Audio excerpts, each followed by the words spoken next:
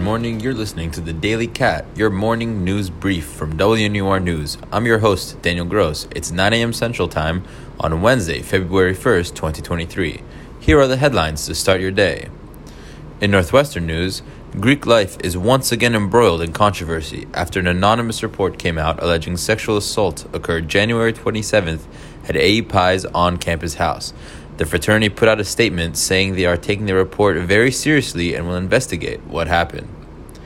In Chicago news, a debate was held last night between candidates for mayor ahead of the February 28th election.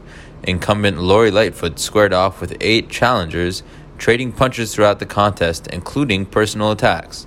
The debate was also interrupted multiple times by protesters against Cook County Commissioner and candidate Brandon Johnson. In Illinois news, the 5th District Appellate Court upheld a restraining order against an Illinois law banning semi-automatic weapons. The Illinois Attorney General plans to appeal this ruling to the Supreme Court. The original lawsuit was filed by hundreds of gun owners in the state, claiming the law violates the Equal Protection Clause by exempting certain individuals, like law enforcement. In national news, daytime television show Dr. Phil is coming to an end after more than 2 decades. The namesake, host and former psychologist Dr. Phil, did not yet say what he plans to do next, but the 72-year-old did make it clear that he's not retiring.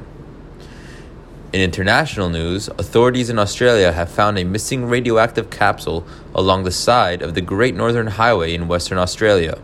The capsule, which contains cesium-137, was lost while being transported to Perth 6 days ago. That's all for today's Daily Cat. From Evanston, Illinois, I'm Daniel Gross. Be sure to check out more news stories on our website, WNUR.news. You can also listen to these stories live during our next news show tonight at 6 p.m. at 89.3 FM or at WNUR.org. Thank you for listening, and we'll see you tomorrow morning for another edition of The Daily Cat.